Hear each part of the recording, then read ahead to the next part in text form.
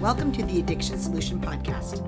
I'm Michelle Dunbar. Mark, Stephen, and I will be here talking to you today about how people fully break free from addiction, treatment, and the recovery trap. We wrote the Freedom Model for Addictions, Escape the Treatment and Recovery Trap, and the Freedom Model for the Family to help people learn how they can overcome addiction and move on with their lives. Just want to talk about a little bit about overcome very quickly. I don't like that terminology, but it's what everybody says, so I have to say it. We talk about moving past addiction. It's really not a hard thing you have to fight and overcome, but you'll learn more as you listen.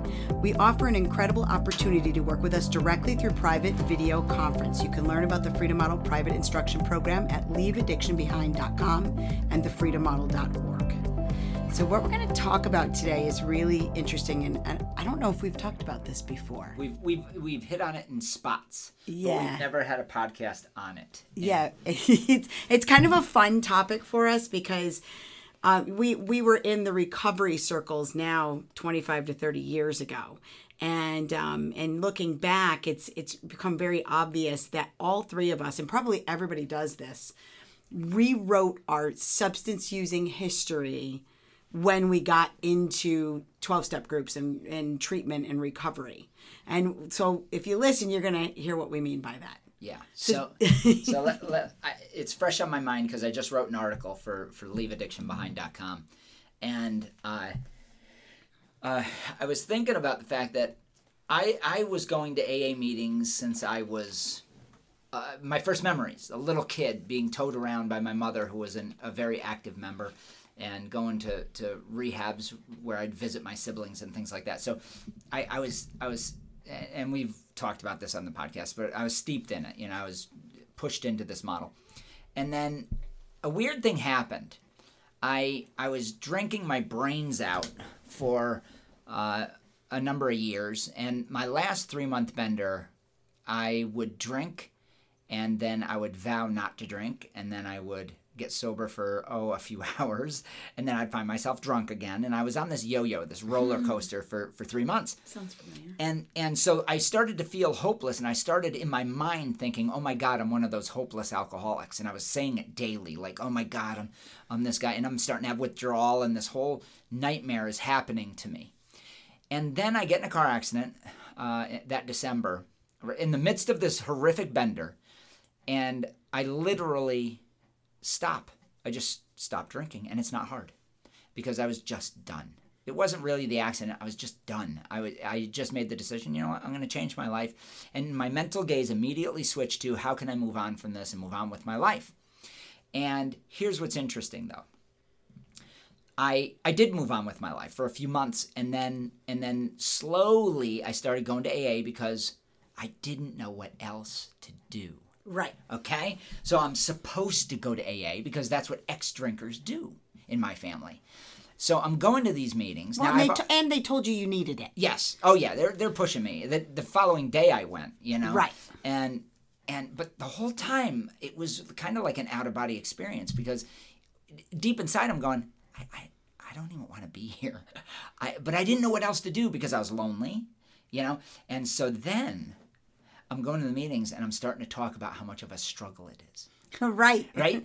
Which because that's what you're supposed to do at the meetings. Yeah, because you want to fit in. Yes. You know, you want to fit in and you want to have some context as to why the hell you're in this church basement on a Tuesday night when everybody else is either partying, you know, because that's what you think everybody does, and you don't know what normal people do because but the reality is this, I was normal.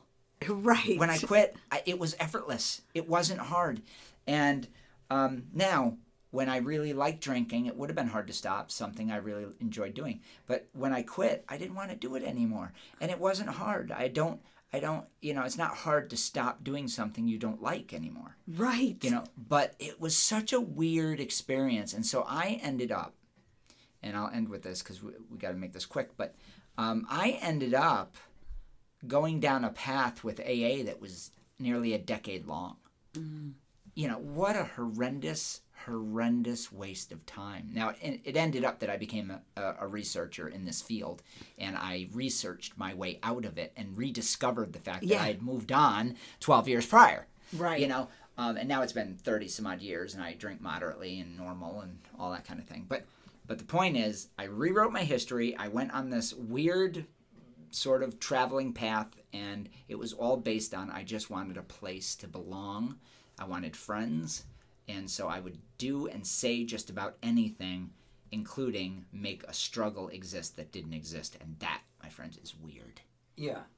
So then the rewriting part for you was what? Saying that it's a struggle and I can't stop, even though when there was a point in time that came where you did stop. and I think it was more the case of now that I've stopped, I go to AA and it fortifies my sobriety and brings me more meaning in my life and all this sort of thing. When the reality is I didn't even like the meetings. I didn't like going.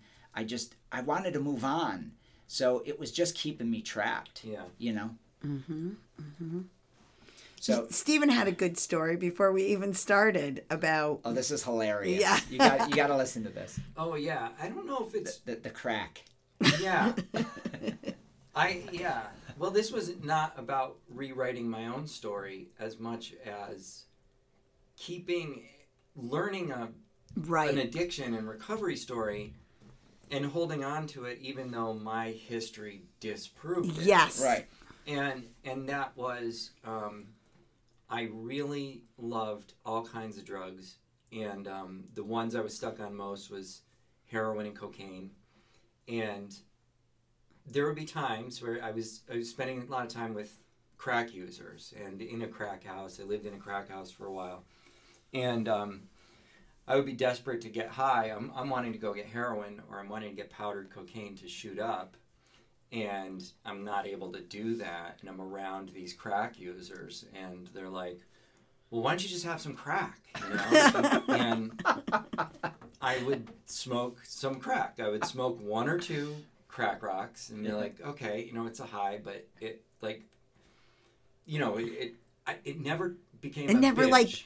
hooked you. I don't even know if I ever spent money on crack. I might have given somebody $10. Right, they're giving you a lost leader hoping you're going to become a user and it ain't working. They're like, right, what's like that Steve Steve do? likes every drug but crack. Yeah, so it never turned into a binge. I never smoked more than one or two rocks, and I'm going with a very high estimate if I say it was about a dozen times. It might not even have been 10 times that I did this, right?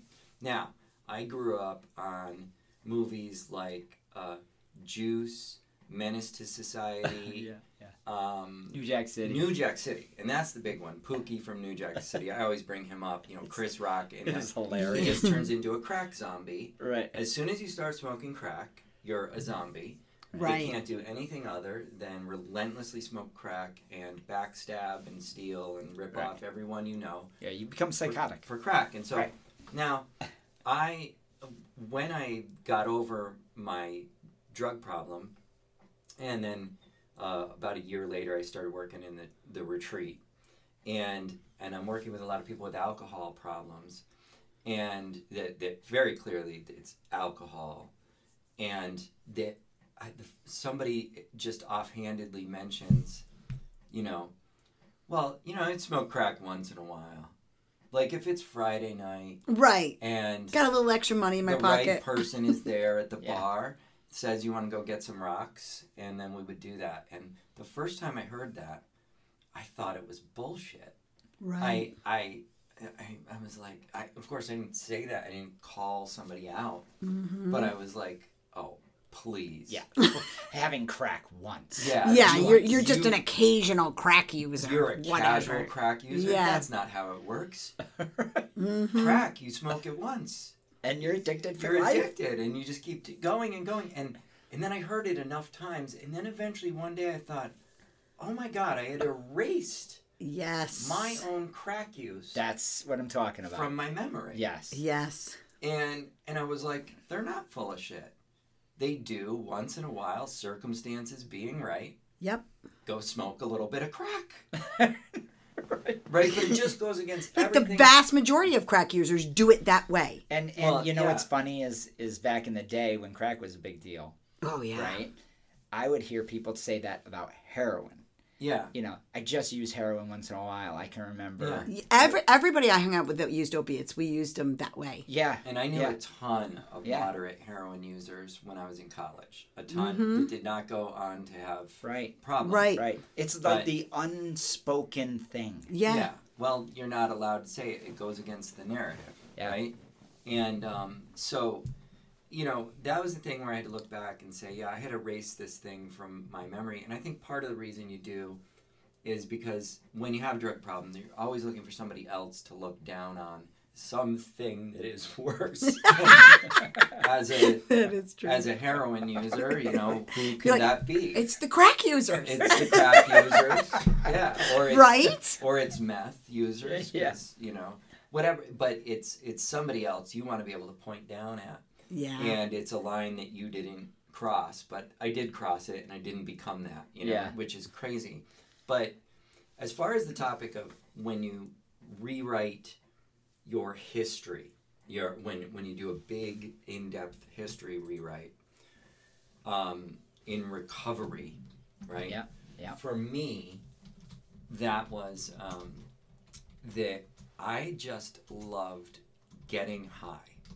Okay, I loved every kind of high that I could get. I did not approach substance use as self-medication Right. in any way.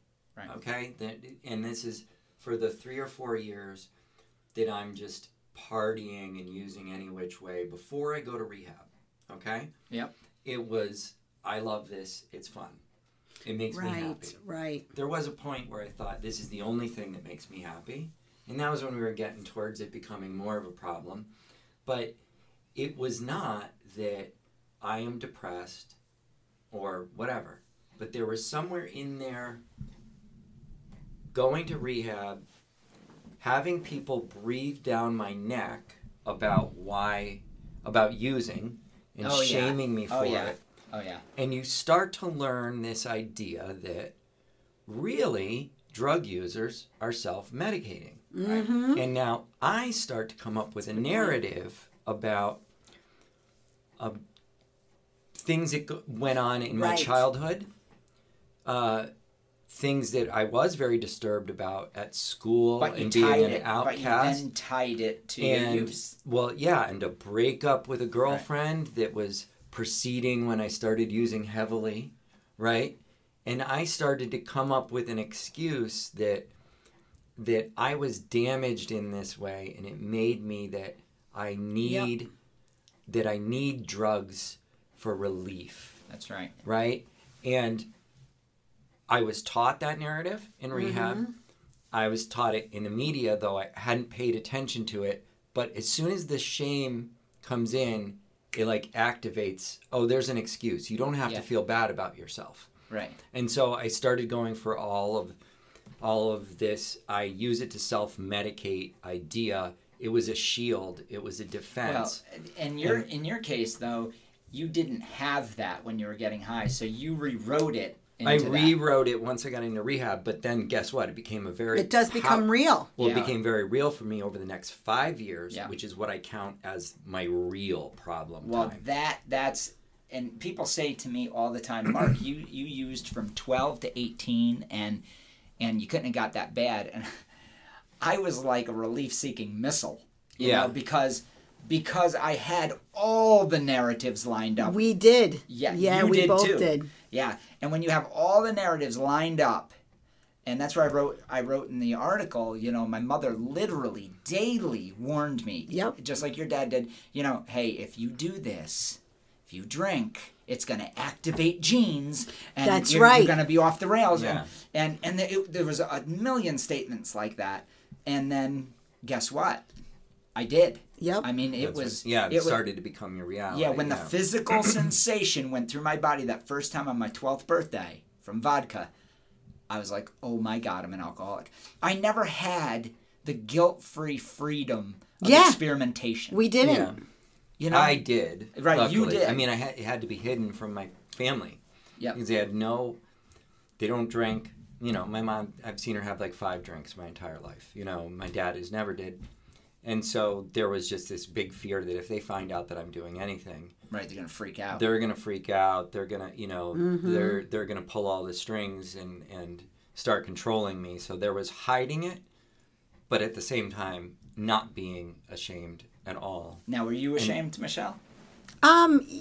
Yeah, because I guess for me the rewriting of the history, I was raised to think that I was going to be an alcoholic. So right from go, I anticipated drinking heavily. Right. And when I got to AA, there were so many AA people around me, like through my teenage years, that were like, we're saving a seat for you. And I used to hear that. We're saving a seat for you. That's so condescending. It's such a condescending thing. Such a terrible thing. And they would just mock me and laugh, and it was I look back at it now and I'm like, it was probably like child abuse, Yeah. But I tried alcohol and marijuana when I was 12. Not funny. Same age. 12. And then I drank occasionally through high school, but like didn't drink and get drunk, nothing like that. But when I got to AA and I was looking back at my history, all of the times, the many times I had drank normally and without issue, like fade away. Oh, it's like they're gone. Well, That's a because great that point. is the whole point of the moral inventory. Yes. Right. Is to highlight only the bad times. Yes. Right? Yes. Yeah, that's a good point that you ignore all the times. I remembered, I used to say in AA that I drank all through my teens. And you make a blanket statement like You do that. something like that. But I remember my mother was coming to pick me up when I was like 14, like 13 and a half, 14. And I was just getting fucked up constantly, right? And then I remember I had a vial full of pot seeds and I was going to plant them next to the trailer park she lived in. I was just going to dump them down in this little swale and then have that shit grow up and I wouldn't be around and then I'd pick them in the it'd just fall. be there. And then I remember thinking, God, my mom is so savvy. She's so focused on this drug and shit that she's going to... His mom was a counselor. Yeah, she was a counselor. And I mean, she was like Hawkeye, And I was like, I'm not going to do this. And then I thought, oh my God, I'm turning into an addict. So I'm going to stop. So I did. I stopped, right? Yeah.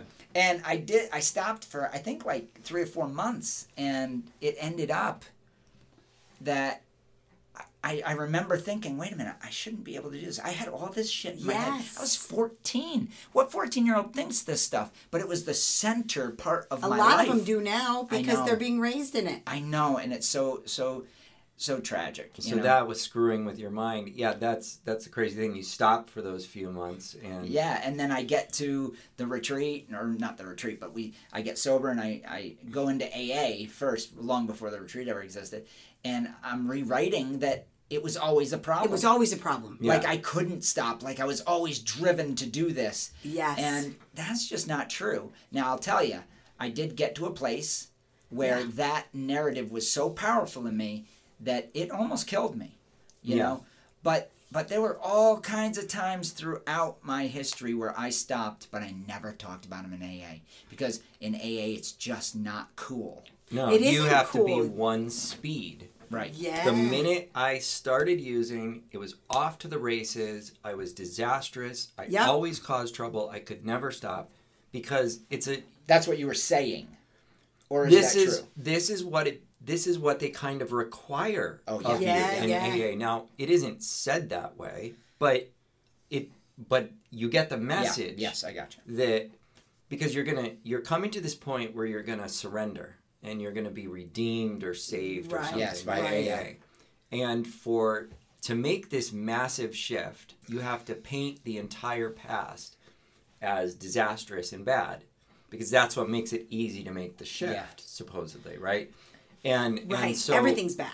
And if you at all entertain the idea or even just talk about some time where you used in a way that's in control, and I'm putting that in air quotes, right? Because you're always in control. If you do, that's really frowned on. You can't talk about that stuff, right? Yeah. You can only talk about the bad times because that's how you make the shift, and that's what's supposed to keep you scared from ever using again, is that it was always bad. The minute you start thinking, well, there's times that I drank a little bit and stopped, Yep. or just drink now and then. The minute you think that allows the thinking that you could use again creep in. Yeah. Right? So you have the stinking thinking. Yeah, so you get this message that you have to rewrite things, highlighting only the bad. And here's what's nuts is that night when I stopped, I was on a 3-month bender. I mean, it was bad. Mm-hmm. I was in terrible shape. I was very sick. And I remember sitting at that car accident site, and I just handed the keys to the cops. The cops weren't very kind to me, but I didn't even care because I was like, you know what? My life is going to be different, and I knew it was over, and I knew it was a new chapter in my life. Then I go to AA because I don't know what to do, and that's what's so sad is that there's this narrative that if you have a problem, you're supposed to go to AA. That's an unfortunate subject. And now it's that you're supposed to get any kind of treatment. Yes. Continually for the rest of your life. Exactly. And there I was going to AA and doing these things, and in the back of my mind I'm thinking, I don't know why I'm here. Mm-hmm. But I've been told my whole life this is where it all ends up, doesn't it? Yeah. Right? And you were told the same thing, I was, and I can remember thinking, I mean, I did have fun partying and stuff for a little while, but not for very long because it was like I was living out the prophecy. Oh, terrible. And so I always was, I always joke with these guys, and I'm sure you've heard it on the podcast before, that I had I remember the pamphlets from when we were young, and we would go into the AA meetings, and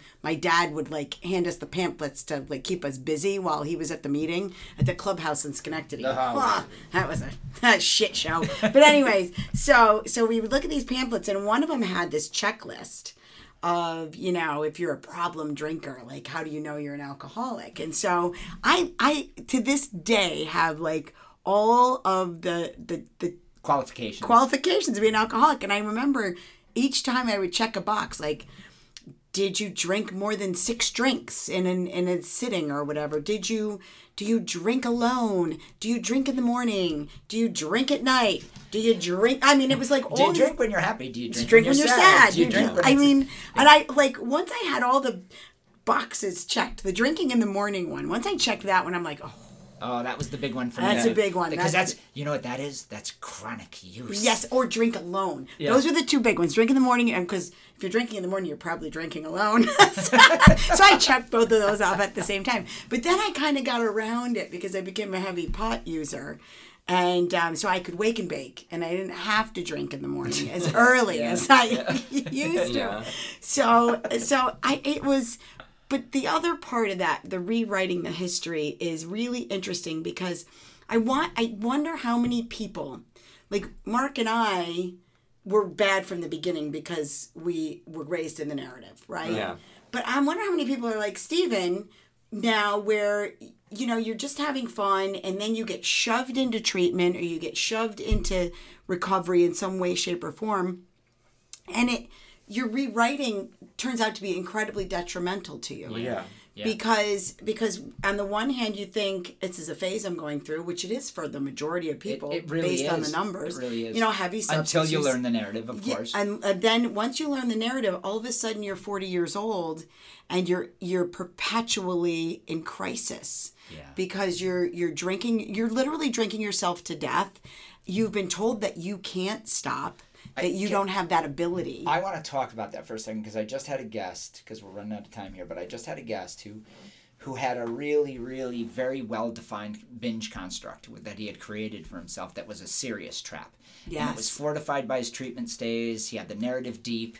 He would build his life up, and then he'd go on these 3 to 4 week benders that would end him in detox. Serious medical issues. Serious. It was killing him. But then he would build his life up for about 6 months and then fall off. And he said, Mark, if there was one thing you could tell me to stop this, what would it be? And I would say that, well, the next time you're about ready to pick up the 30-pack, it's real simple. You're not required to behave the same way you did yesterday. Right. And he was shocked.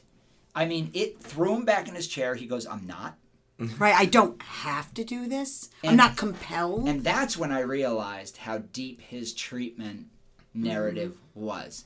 And it hurt my heart because I'm looking at a person that's spent nearly 30 years killing himself over a narrative he learned literally. We traced it back. I said, where did you come up with this idea that you have to go on a bender? That once it starts, you can't stop. And he goes, my drinking was normal, what would be considered normal, non-problematic, heavy but non-problematic, right to my first treatment stay. So from 16 to 30. At 30, I went to treatment, and from there, it was devastating use. Devastating. Which is, we see that in the numbers, that binge usage goes up. Dramatically. When you Suicide learn, goes up. When you learn the whole idea that one drink equals one drunk. So that's he's learning the loss of control thing. Yep. Right? And that he can't stop once he starts. That's the big one for him. Yeah, and isn't the craving idea is really involved here, where a thought of picking up that 30 pack becomes powerful, and you can't really disobey that thought. Like, you have to act on it. And it's almost like a craving is something outside of you that happens to you. The way it's talked about, people don't think about, wait a minute. Is the thought literally some other creature coming into your mind and implanting, inserting itself, as you say? Yeah. It's a great way of saying that. Does a craving insert itself into your mind? Yeah. I mean, that's weird talk. No, it's you thinking, I want this out of habit. Yeah. Right. Exactly. And so what I like to think about with that is there's probably hundreds of things that I think about doing throughout a day. Yes. That I don't do. And if you took and this is a thing where it depends on how you're going to look at your history, what you're going to choose to highlight. Same as I'm going to only highlight the times that I went overboard drinking to prove to myself that I'm incapable of drinking moderately. Right. We look at all the times that we've thought about drinking or using and then went and done it, right? But we don't think about the fact that we think about hundreds of other things every day that we don't act on. Whether that's, I'm going to go grab a glass of water, or go pee right now, or make a phone call, or whatever. Look up vacation plans I was thinking of. And then you just don't, for whatever reason. Right. Or you do it next week. That's why his case was such a stark example. I've never met somebody in the 30 years that had it where they felt they were required to act on it. I mean, literally. And because he had repeated that thought, it almost killed him. Yeah. How sad. It is. The point of this whole conversation is that you can really warp your mind to fit into a recovery narrative. It's kind of the same thing cults do when they pick up somebody and they highlight everything that their parents did to them. Yes. Right? And it's like, your whole family was awful. You belong with us. Right? And it's like, let's create this warped view of reality. And you have to consider, memories are incredibly malleable. We rewrite them often. And it may be what you think about your past isn't true. And that doesn't mean throw it all out. But it means maybe there's more to the picture than you've been allowing for. And I just want to say there was a famous case a few years ago. You remember this Tina, who was mentioned in an AA pamphlet for youth. Oh, yeah. And she came out and she's like, she was famous and she was a famous speaker on the circuit and everything. And now she's a moderate drinker. And she's like, I think, I was having a rough childhood. I got involved in recovery and I highlighted these couple of times. Yep.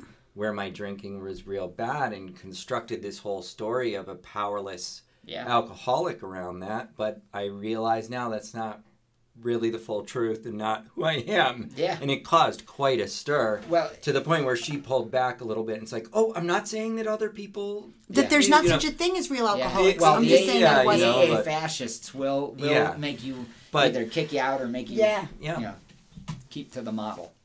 For sure.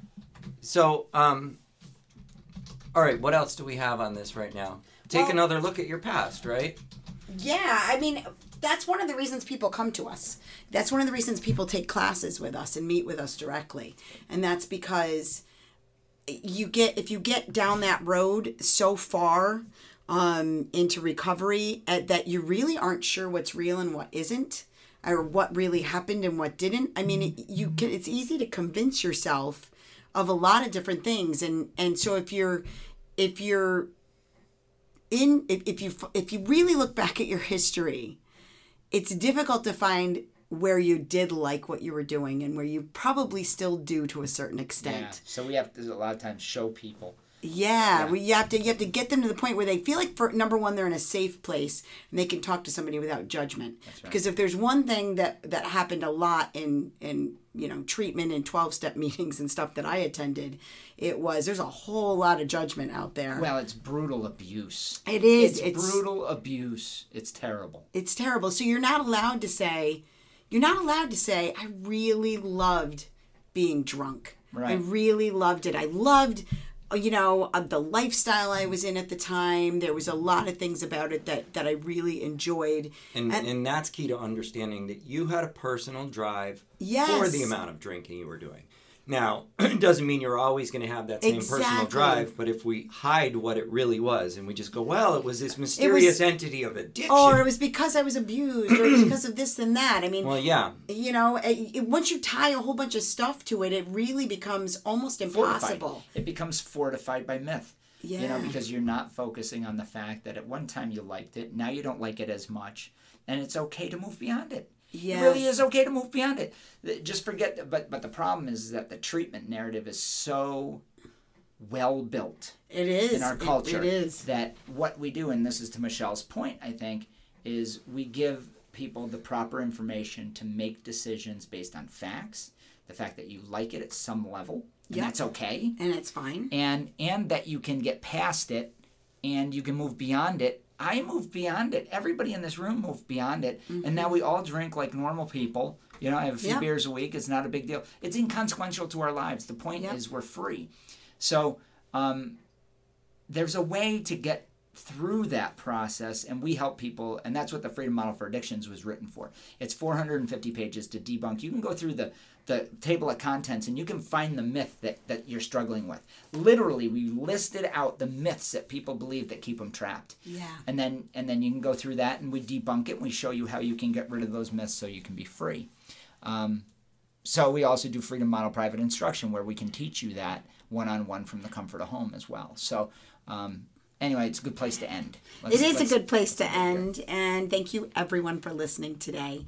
If you or someone you know is seeking help for a substance use problem or other habitual behavior, because we help with all kinds of problems. Yeah. Eating disorders, everything. Yep, or you want help breaking free and moving past the whole recovery as well, that everything that's tied into being in recovery, you can reach us at 888-424-2626 or through one of our websites. We have thefreedommodel.org, and now we have a new site called leaveaddictionbehind.com. And I have to give a plug to Gallus Detox. That's our partnership also with Gallus Detox, the best detox in the country if you need that. Yes, and you can reach them through us as well and through leaveaddictionbehind.com.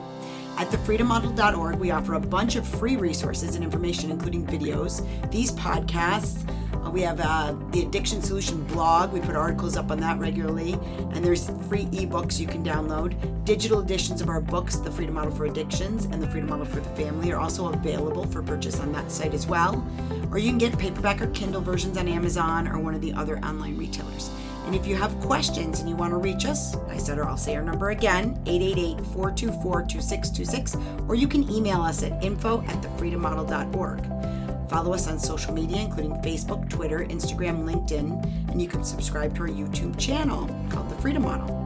And we now have 3 Facebook groups where you can discuss your experiences breaking free from addiction and recovery.